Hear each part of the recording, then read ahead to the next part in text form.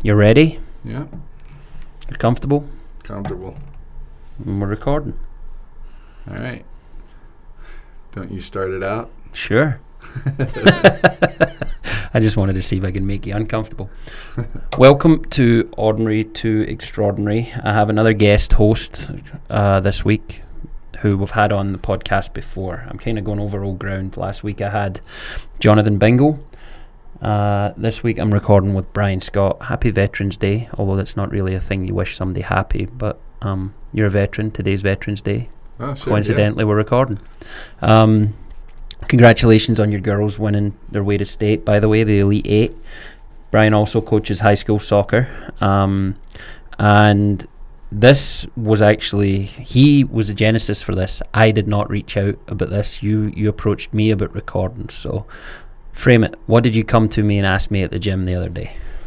Yeah, I wanted to, well, someone had said something to you, and I think we do this as friends. We bug each other about whatever funny things we can get a shot in about. Someone said, so you're extraordinary yet? And I was thinking about that, and it didn't bother me other than, it's got me thinking about what does that mean to be extraordinary. And I think there's the obvious answers, the superstars of the world that are really good at one thing, that stand out above the rest in one thing. And so I started thinking about what it meant. One of the things was, well, you could be extraordinarily bad too, like evil people, right? That is extraordinary, right? So you got to kind of define things like, in this case, for good, what about you is extraordinarily good? And I was thinking about other extraordinary people that I've met that I thought were good that later weren't, like, 4-star generals that maybe ended up, involved in some sort of sexual assault or something. That person to me is no longer allowed to have the title of extraordinary. You did something cool, but you're also equally bad. So it's kind of like for me, like a total person concept. And it doesn't mean that, good people can't screw up and get back on the horse or whatever. I don't mean anything like that, but it definitely makes you more ordinary, when you screw up. And I think anybody has a tough, anyone like us that isn't like setting NBA or Premier League records with scoring feels kind of ordinary at times, because we might do some ordinary things and appear ordinary. But I was thinking about you specifically because you actually do a lot of unique things. So, and then I thought of other people that I thought actually do a lot of unique things that if you just looked at them at one point in time in the day, they would look very ordinary. And then I started getting into this whole philosophical thing because this is where my family is. My son, he wants philosophy books for Christmas. He's an odd duck. He's like read Marcus Aurelius and Thomas Aquinas, and he loves that. So I've always considered myself a very amateur philosopher, but he takes it to the next level and makes me think about things. He calls me every day. We talk every day, and about different things. It could be anything from video gaming to soccer to just pontificating on something. So he gets me going sometimes, and I started thinking about, all right, philosophically, how do you define extraordinary? How would I do it, anyways? And so you have to recognize what ordinary is, right? And then there needs to be a range. It's not just black and white.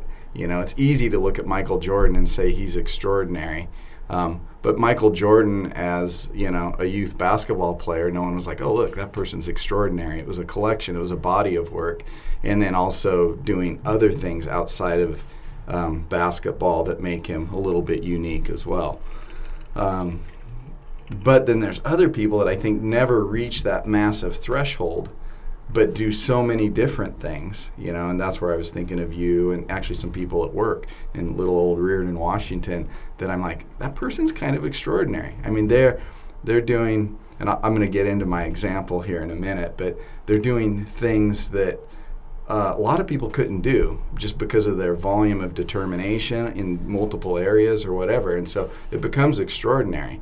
At some point, when I look at someone and say, there's no way I could do that, it becomes a little extraordinary.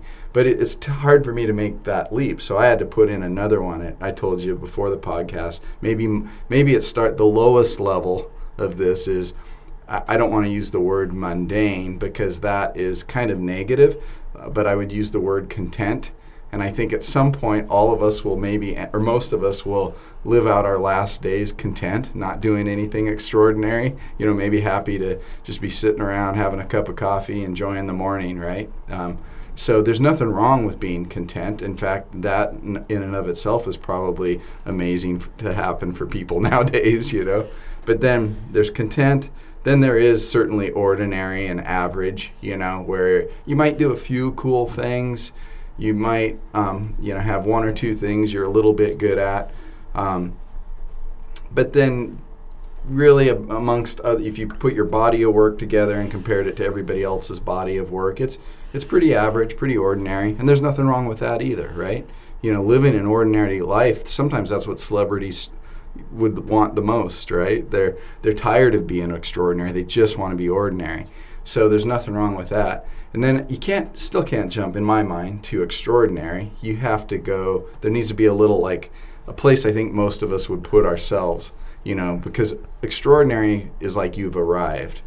But really, after listening to your podcast and talking with you, this is about a journey, right? Mm-hmm. A journey to that place that maybe other people start to see you or someone else as a little bit extraordinary.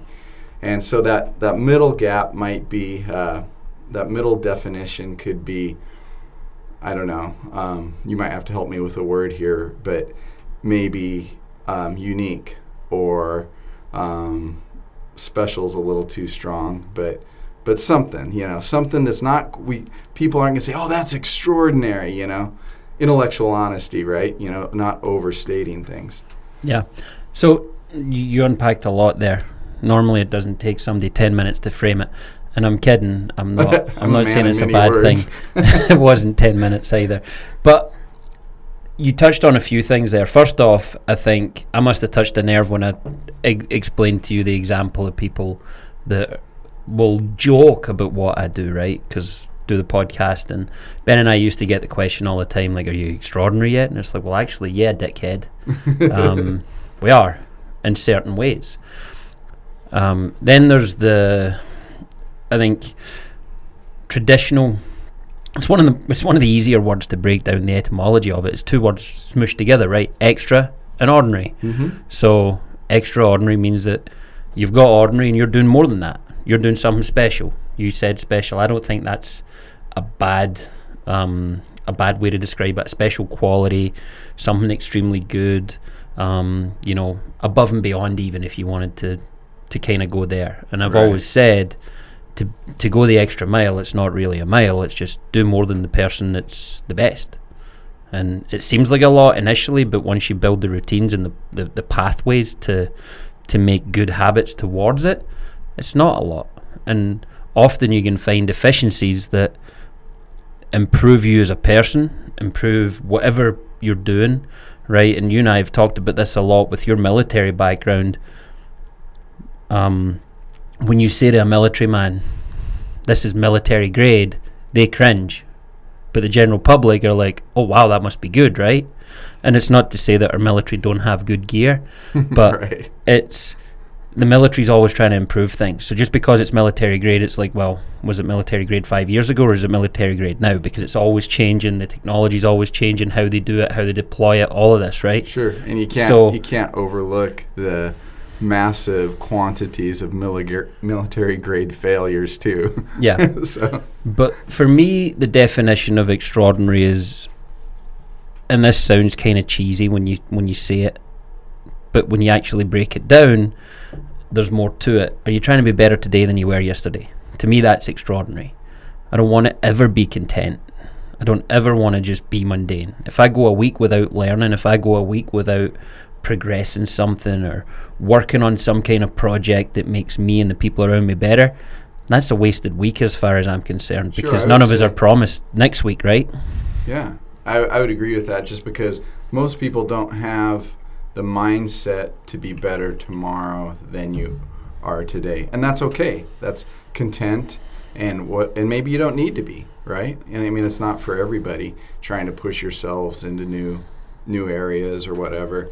And we need a lot of the populace to be content. That's important. Mm-hmm. But I do think that when you talk about people that strive or trying something new or trying to really perfect a single skill, right? Mm-hmm. Like golfers, that's probably that's why I don't golf. It's probably the single most it looks like the single most frustrating thing you could do, because you'll be so, and it takes so much time and work and technical and the mentality. And I mean, I respect golfers very much, but it just, to me, that a golfer would have to have that mindset.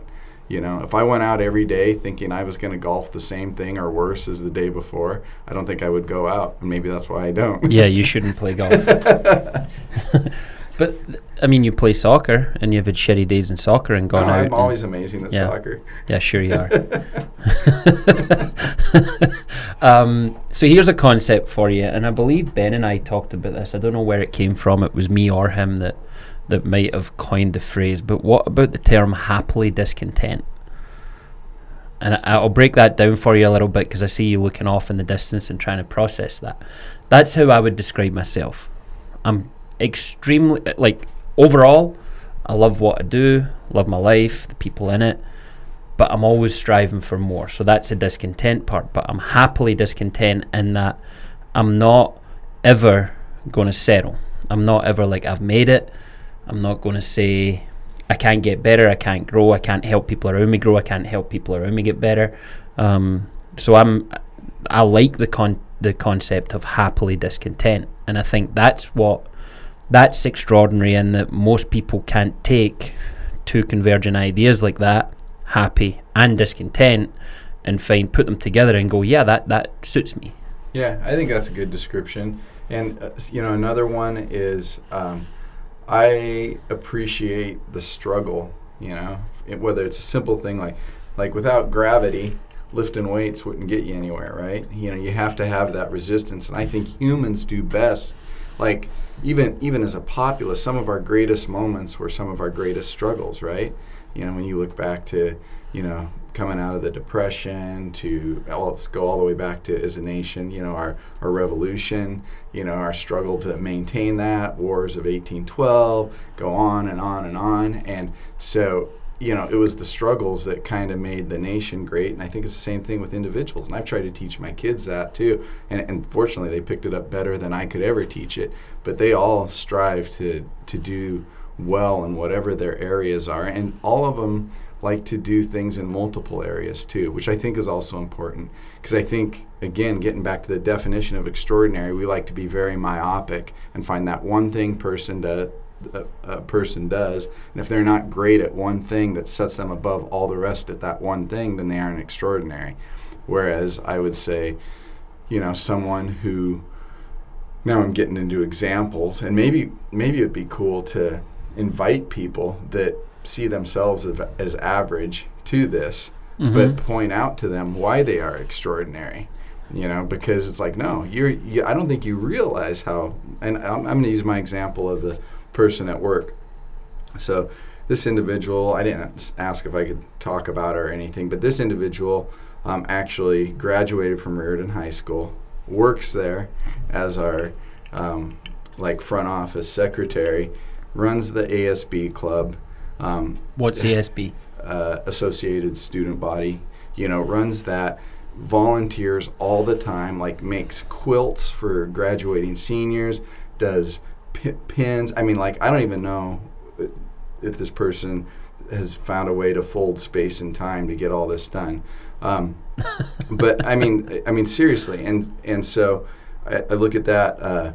Has an awesome family. Her kids go there. Her husband's totally cool. He's like an environmental scientist, but they live on a farm, and so they have this whole farming thing going on, which is a lot of work for families. I mean, just farming alone, never mind doing all this other stuff. And then they do they plan this travel trips with their kids.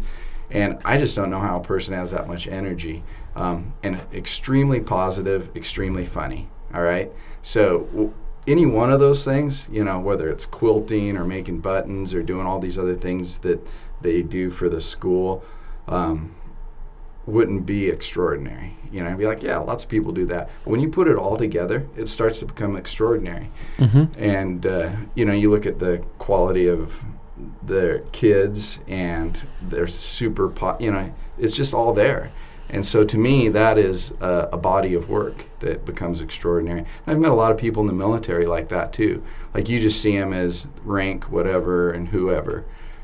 But when you peer into their lives through like Facebook or something like that, and you see all these other cool things they're doing out on the side, then they start to become, in my mind, extraordinary.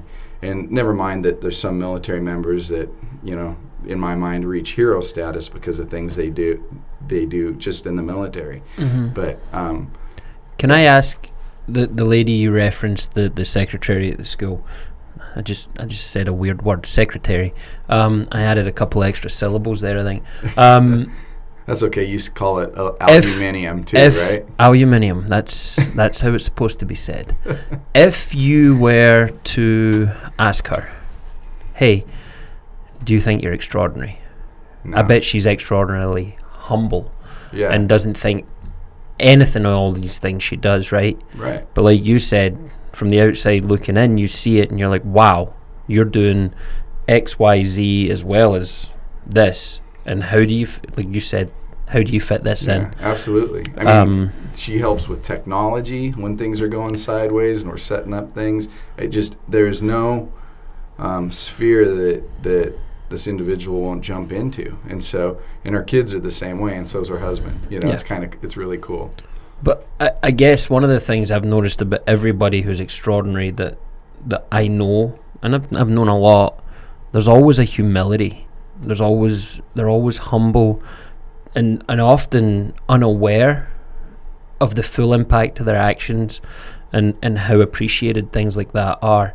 And that's why, again, going back to the genesis of this, when I explained to you that a lot of people kind of scoff, I often think that's a shame for those kinds of people, the people that scoff at, oh, you're doing a podcast called Ordinary to Extraordinary, you think you're better than... No, I don't. But clearly, you're not comfortable with what you're doing. There's things that you need to improve. There's things that... This makes you uncomfortable for some reason. Let's talk about it. How can you get better? How can you grow? How can you be extraordinary? Maybe you are extraordinary in one or two elements, but how do you grow overall? And I look at it from... I look at it from this perspective as well. I talked about waking up every day and saying, hey, how can I be better than yesterday? And when you say that to people, they get this picture in their mind of waking up early, going to the gym every day, never sitting down, never having a day in your PJs watching the TV. And it's like, no, I still do that.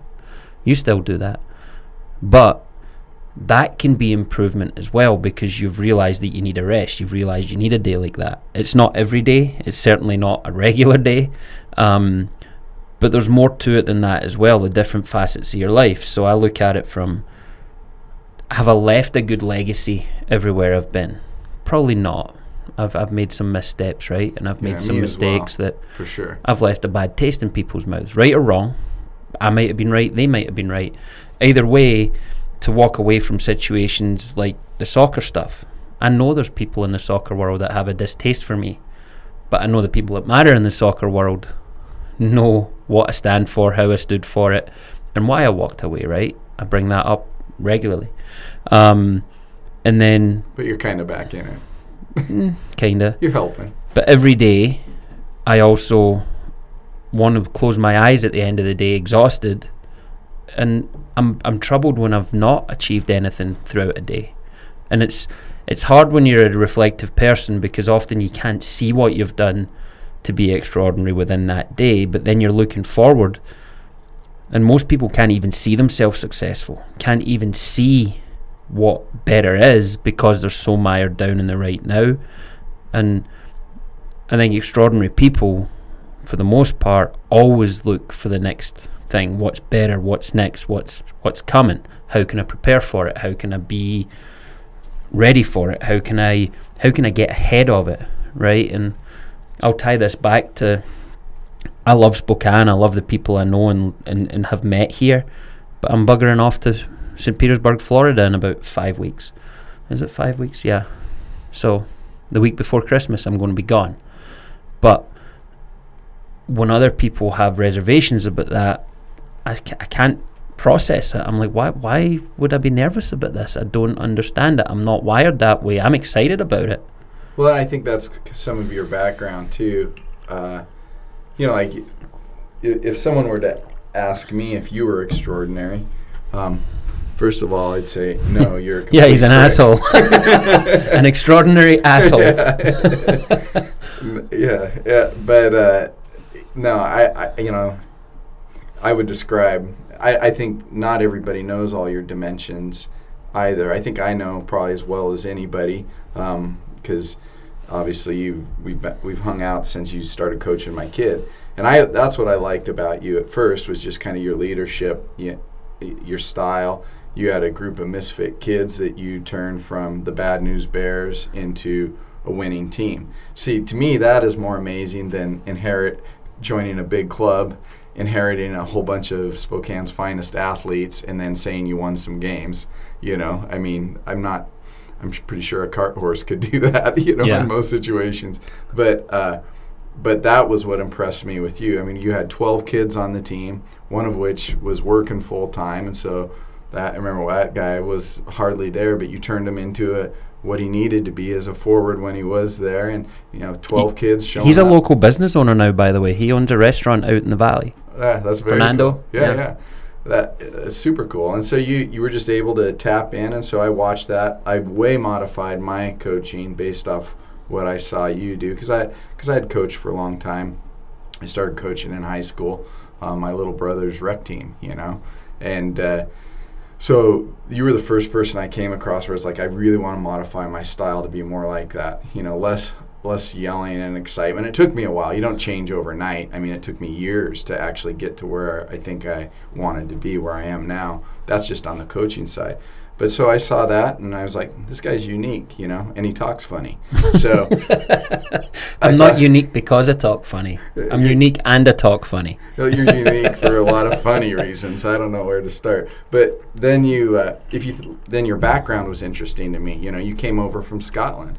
You're like, hey, I love my country, but I want to be a U.S. citizen. And so that's where I think it's not foreign to you or it's so foreign to you when someone doesn't recognize you're just going to Florida. You've already gone across the Atlantic and changed homes, so this is like nothing, right? Mm-hmm. And so, but then if people knew, and I don't, you can edit this part out, but if people knew how you have changed your income alone, because unfortunately that's like most people's measure of extraordinary in the mainstream.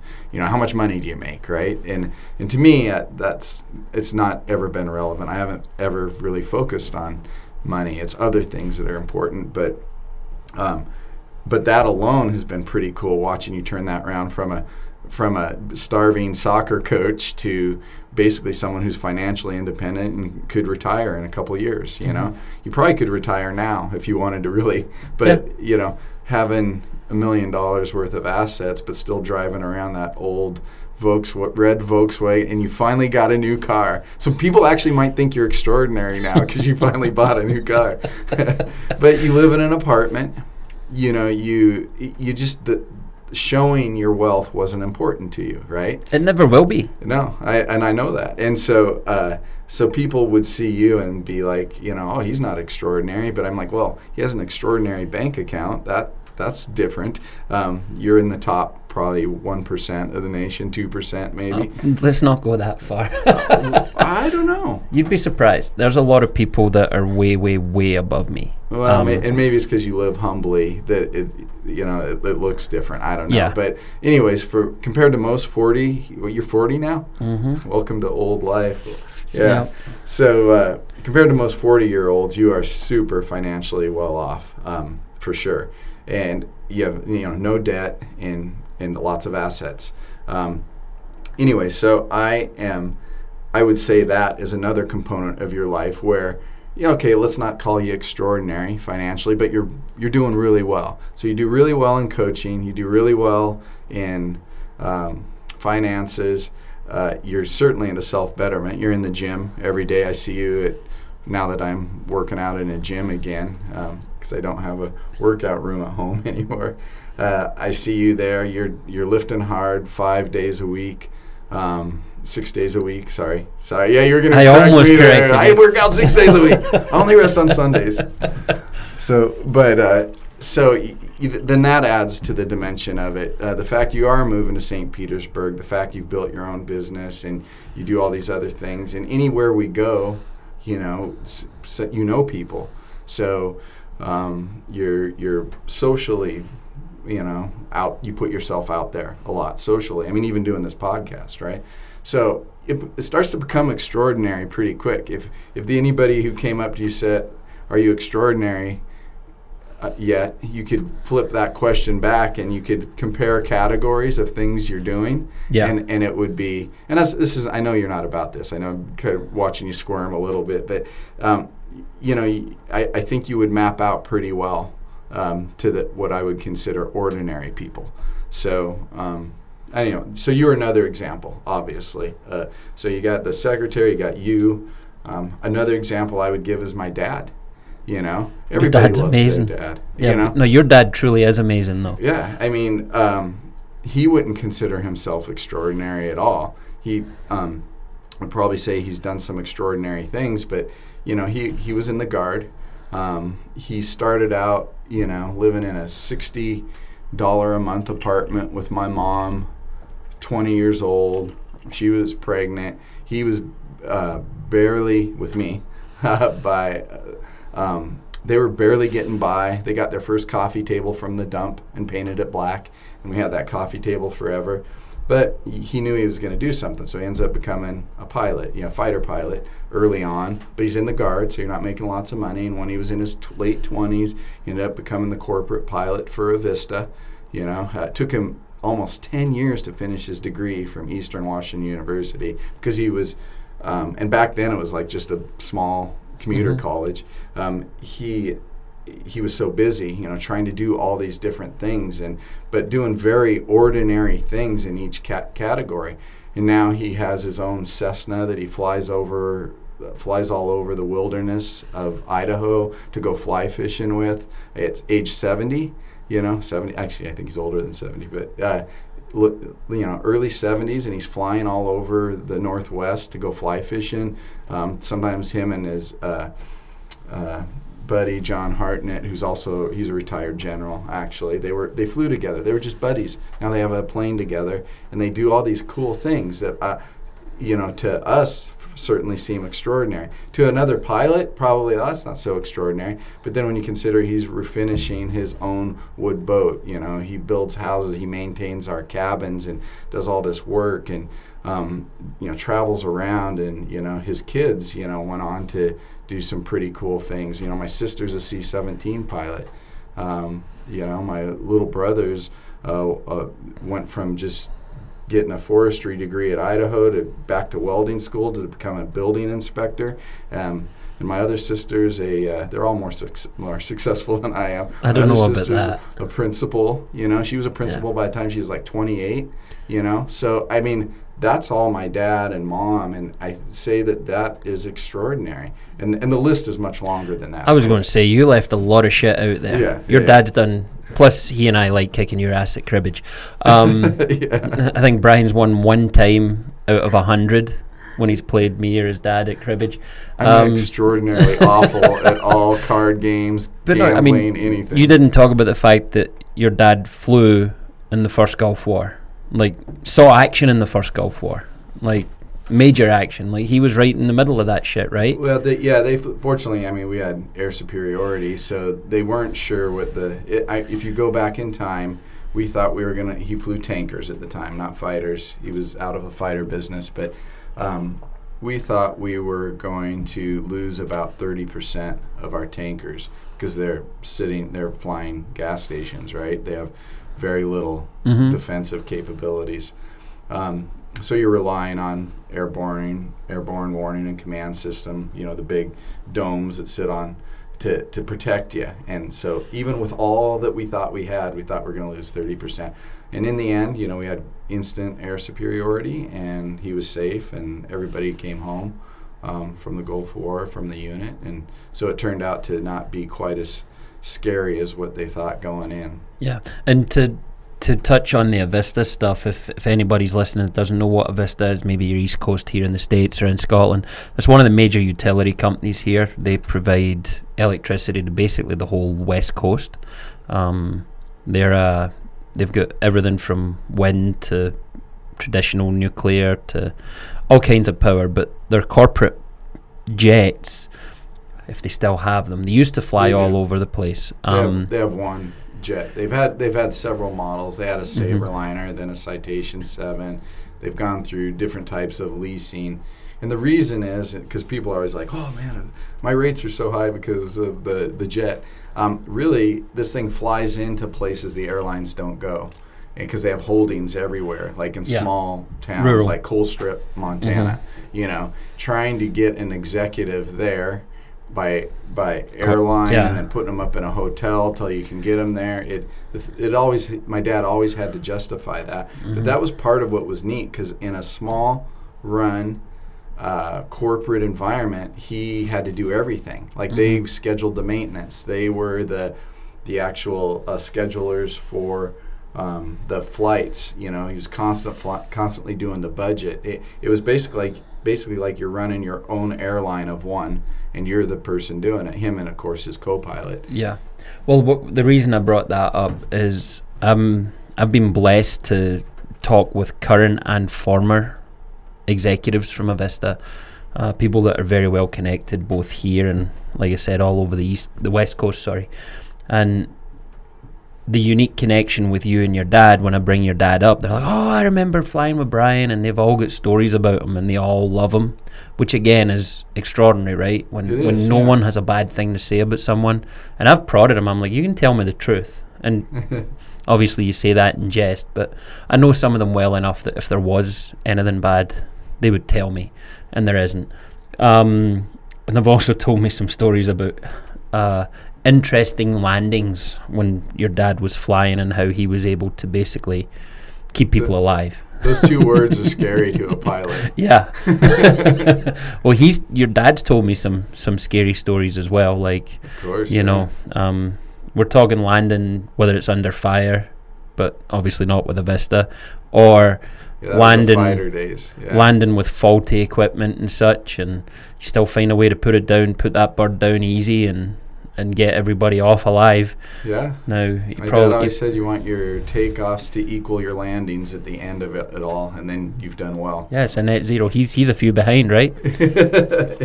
Yeah, that's right. Actually, well, there's still landings. They're just there's somewhere more controlled than others.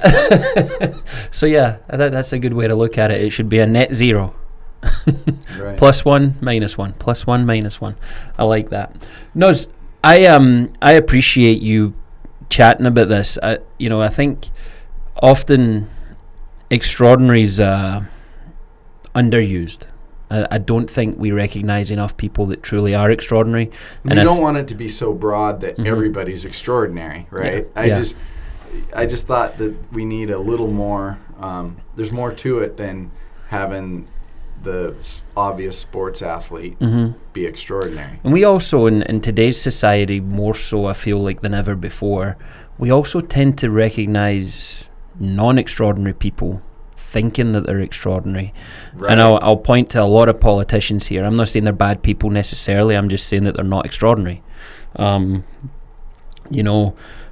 role models that we set, that our kids and young people now are choosing versus the way we chose role models, is different. We're not talking Michael Jordan on a Wheaties box. We're talking about somebody shaking their ass and talking about effing this and effing that, and that's all fun at the right times, but I don't think that's what we should be aspiring to be like, and we're moving in that direction. There's also something I talked about a few weeks ago where I talked about ethics a couple weeks ago, which is always an interesting subject. But super subjective. I brought up non-profits, and there's one locally here that literally has awards called the Philanthropy Awards, which to me is a complete oxymoron. It's like you're not philanthropic to get an award. Like, that literally pisses all over people that, anybody that knows me knows that my background is Catholic. I'm not the most religious person, but there's a scripture about it where they talk about, there's a lady and she gives everything she's got, which is much less than what the wealthy people give. And the preacher back in the Bible basically said she gave more because she gave everything. Mm-hmm. You have it to give, and you have more to give, but you don't.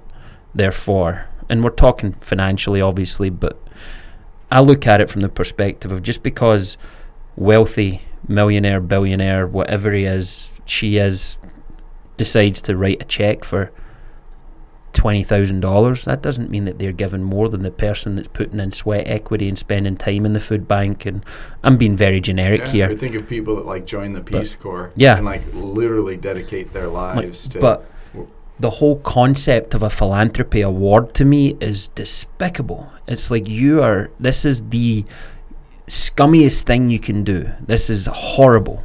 And yeah, they should be recognised, but they shouldn't be recognised publicly, and it shouldn't be, look at this, they earned this much and gave this much, and it disgusts me. So I think, that's also in Scripture too.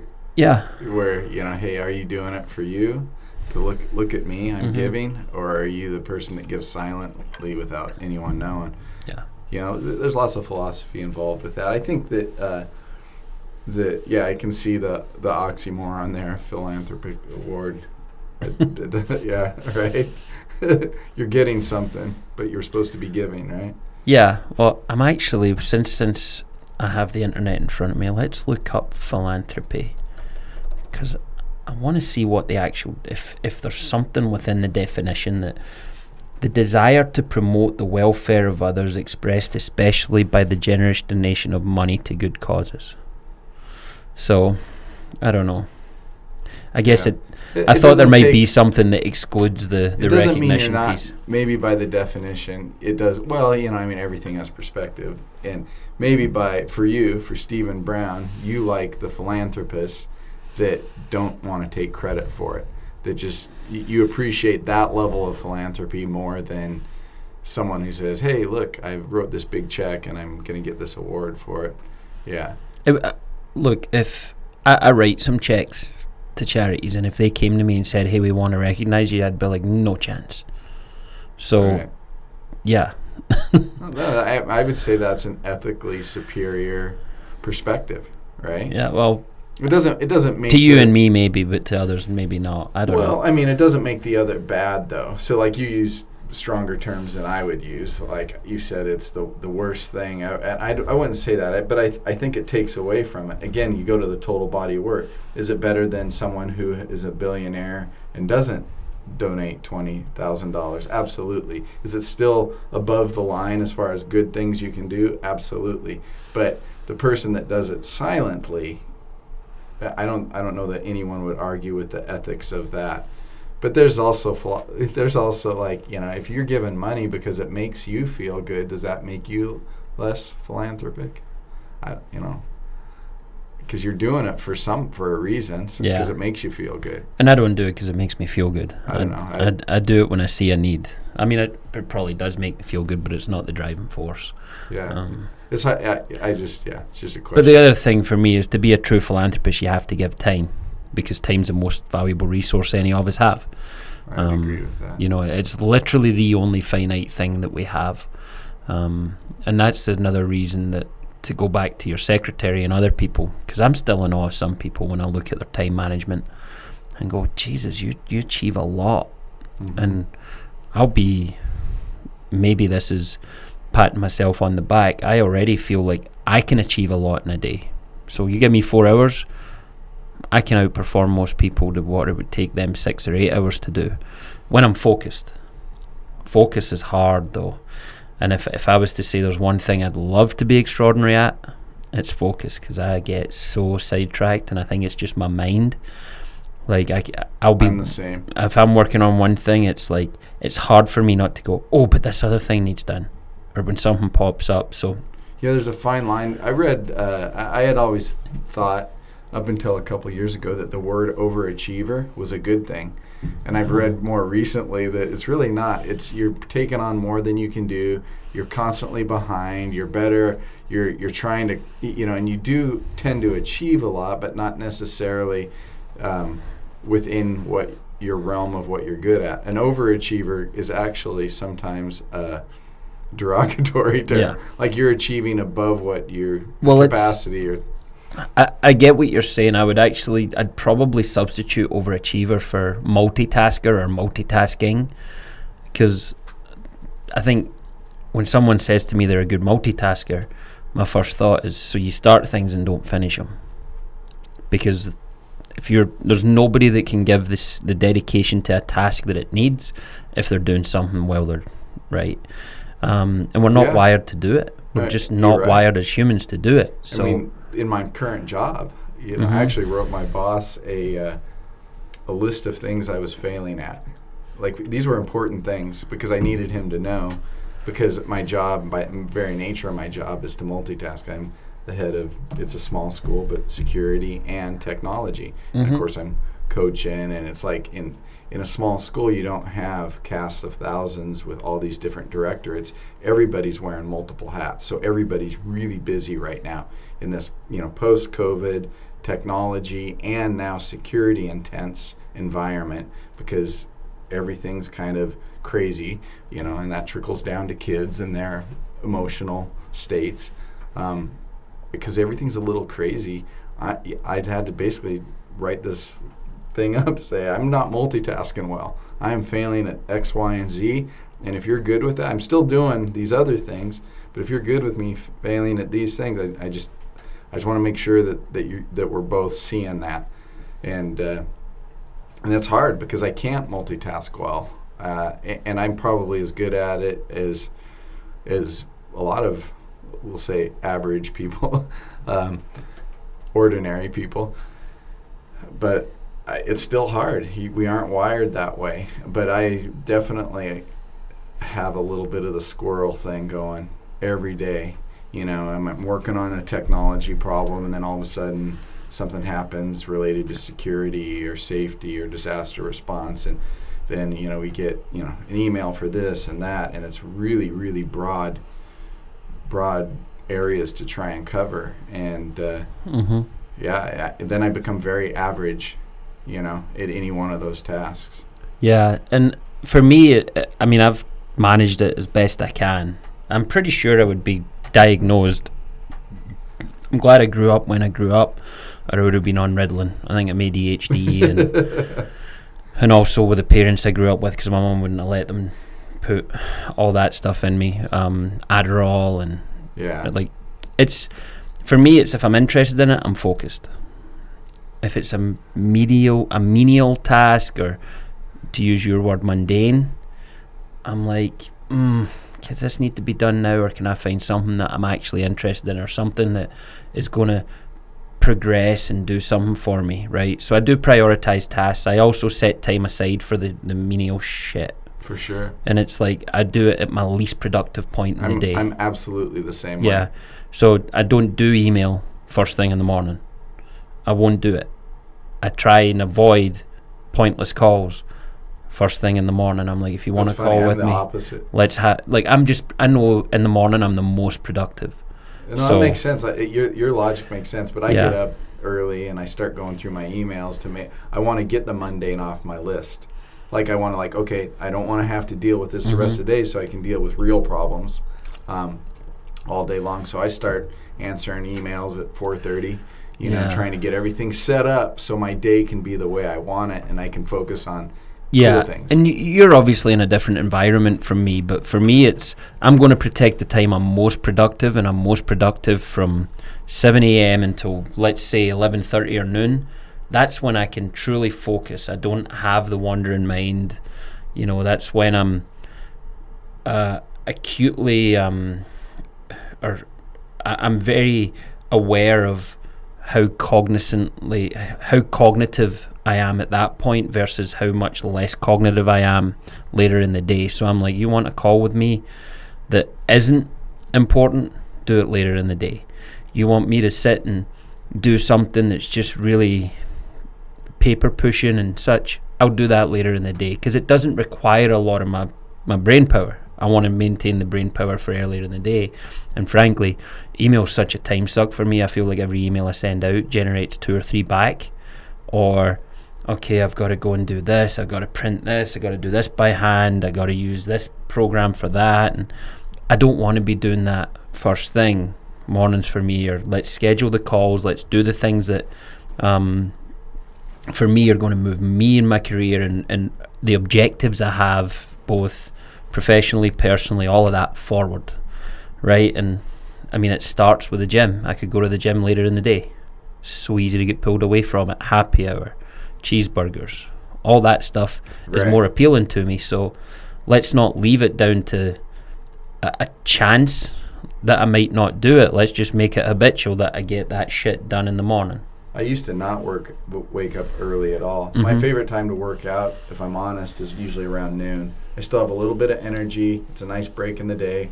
When I was still out at Fairchild, that's when I would try and go. But as I got older, it got harder, as the day wore on and more distractions came up. And it was, when I was really young, I could work out 8, 9 at night. It didn't matter, because I was just driven that way.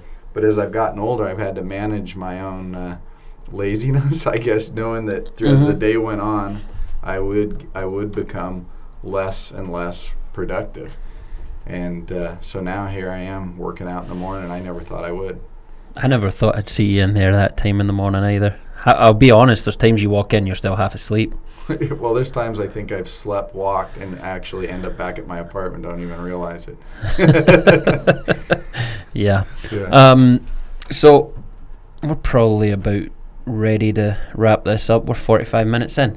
So anything you want to finish with on your definition of extraordinary, or even what people can do to even gauge if they're extraordinary? Because I think people struggle taking stock of what they do day to day and what they're achieving. And like you said, we don't want to water this down to where it's like, you're extraordinary regardless. You're not. There's a lot of people that might not listen to this or might listen to this that aren't extraordinary yet. Yeah. But it doesn't mean you can't be. If you don't want to be extraordinary, that's okay though. Contentment is that's what just get out of my way. That's what I'll say. For sure. Don't try and stop me. For sure, but enlightenment and all those other Far Eastern philosophies trying to seek contentment, that in and of itself can be a quest. But for me, it doesn't work because I have energy to try and do different things. That's why I bought a catamaran and I'm pushing myself to learn to sail on the ocean. That's why it was so easy for me to jump back into coaching after I thought I was done coaching soccer, to help this small group of kids, half of which had never kicked the ball before, go play decent soccer. And actually we're moving through state now, in less than 8 months of a program. So I'm not saying this makes me extraordinary. This is how I'm driven. Well, it does, but and in any other area as well. So even coming and doing this podcast, I'm like, that interests me. I think especially in today's climate, people need to recognize their successes. In this world right now, everything that's being thrown at us is so negative. People probably are beat down and feel like, I'm not extraordinary at anything. I'm just going to hang out at home and, watch the news. How depressing would that be? Whereas I think most people really aren't doing that. I think most people are out there trying to do things, trying to find that next adventure. People could be an extraordinary traveler, right? Let's say you had a little money and you just traveled all over the world. That would be extraordinary, right? Mm-hmm. People could be an extraordinary... I respect artists a lot. I'm not good at art. I can't judge it well. I took an art class in college once, and I thought it was really cool, but I didn't do very well in it because I don't analyze it correctly. But maybe that's why I respect art so much. I'm there with you. I either like it or I dislike it. It's like I don't want to talk about brush strokes and why it's great. It's just I like that or that sucks. But I think it's most artists are extraordinary in the fact that they put a lot of time into trying to capture something, which is something I couldn't do. And then, okay, so the guy who built the catamaran I bought a couple years ago. He's extraordinary. He is absolutely extraordinary. First, I mean, he would be one to have on a podcast because this guy took 7 years. He was a fireman. He was a fire captain. And he took all of his down days and built this thing. He had built other boats, but hand-built this boat over the course of 7 years, then sailed it around the world for 10 years, his wife became adopted in this tribe off Vanuatu that because they had helped the tribe so much get books to these kids. And then he's an artist. His name's Dave Howell. He's an artist who does watercolors based off his life experiences. He's my dad's age, so him and my dad became friends, and him and I became friends because of the boat Freebird. And he's an extraordinary person. Like no one could argue whether or not he's extraordinary. But other sailors, well, I shouldn't say that. Other sailors might say, well, I sailed for 10 years, But again, body of work and the things he's done. And when you look at how he did it, a massively unique person, massively extraordinary. He sanded every square inch of that boat at least 5 times, he said. And the thing is just, it was immaculate. And so, yeah, extraordinary people are all over the place. You just may not know. I got one other one that's worth editing in at some point. Our neighbor was a Vietnam vet up at the lake, and we didn't get along with this guy at all. He has some serious PTSD. If we fired fireworks, I mean, he was over cussing us out and yelling. One time I had the soccer girls up there, and he was dropping F-bombs, yelling at us. And so you think he's just an a-hole, right? Well, he, come to find out, did have PTSD and some issues. And so we kept talking to him, trying to work with him. And, he's certainly squirrely. His issues aren't going to go away. But come to find out, he grew up in the Hawaiian Islands and single-handed sailboats around the islands. Would have never guessed this guy was a sailor because he didn't have that, kind of, if you can stereotype a sailor, right? He wasn't Jack Sparrow? He wasn't Jack Sparrow, yeah, no. He was a very angry Jack Sparrow. But you start to pull apart someone's life a little bit and you say, there's probably some pretty extraordinary stuff. Never mind surviving Vietnam, but the fact that you were sailing around the islands of Hawaii years prior to that by yourself. So I think if anybody's listening here and they want to be extraordinary, yeah, it takes some energy, but you might even already be there. You may not know. Other people might see you as extraordinary. You could be an extraordinarily patient person or an extraordinarily positive person that everybody wants to be around. So there's lots of ways to be extraordinary, but not everybody's extraordinary, right? All right. I think I'm good. Sorry. No worries. No, that's good. I think it's always fun sharing stories about people that other people might not hear otherwise, right? They might not, nobody's going to know your neighbour at the lake, but learning that you did remarkable things is it cool. Also makes you more patient with people. Yeah. Right? Once you know someone's story, and you see the uniqueness of their circumstances, you might be like, that's pretty freaking cool. All right, you can yell at us when we're loud. My favourite comedian says this. He says, don't judge someone until you've walked a mile in their shoes, because by that point, you're a mile away and nobody gives a shit. That's very true. So there's a funny take on judging people.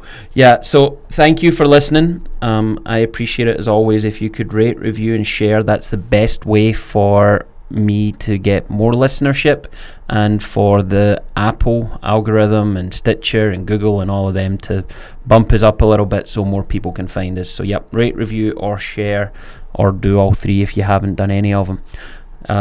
Until the next time, be good to yourselves and to each other.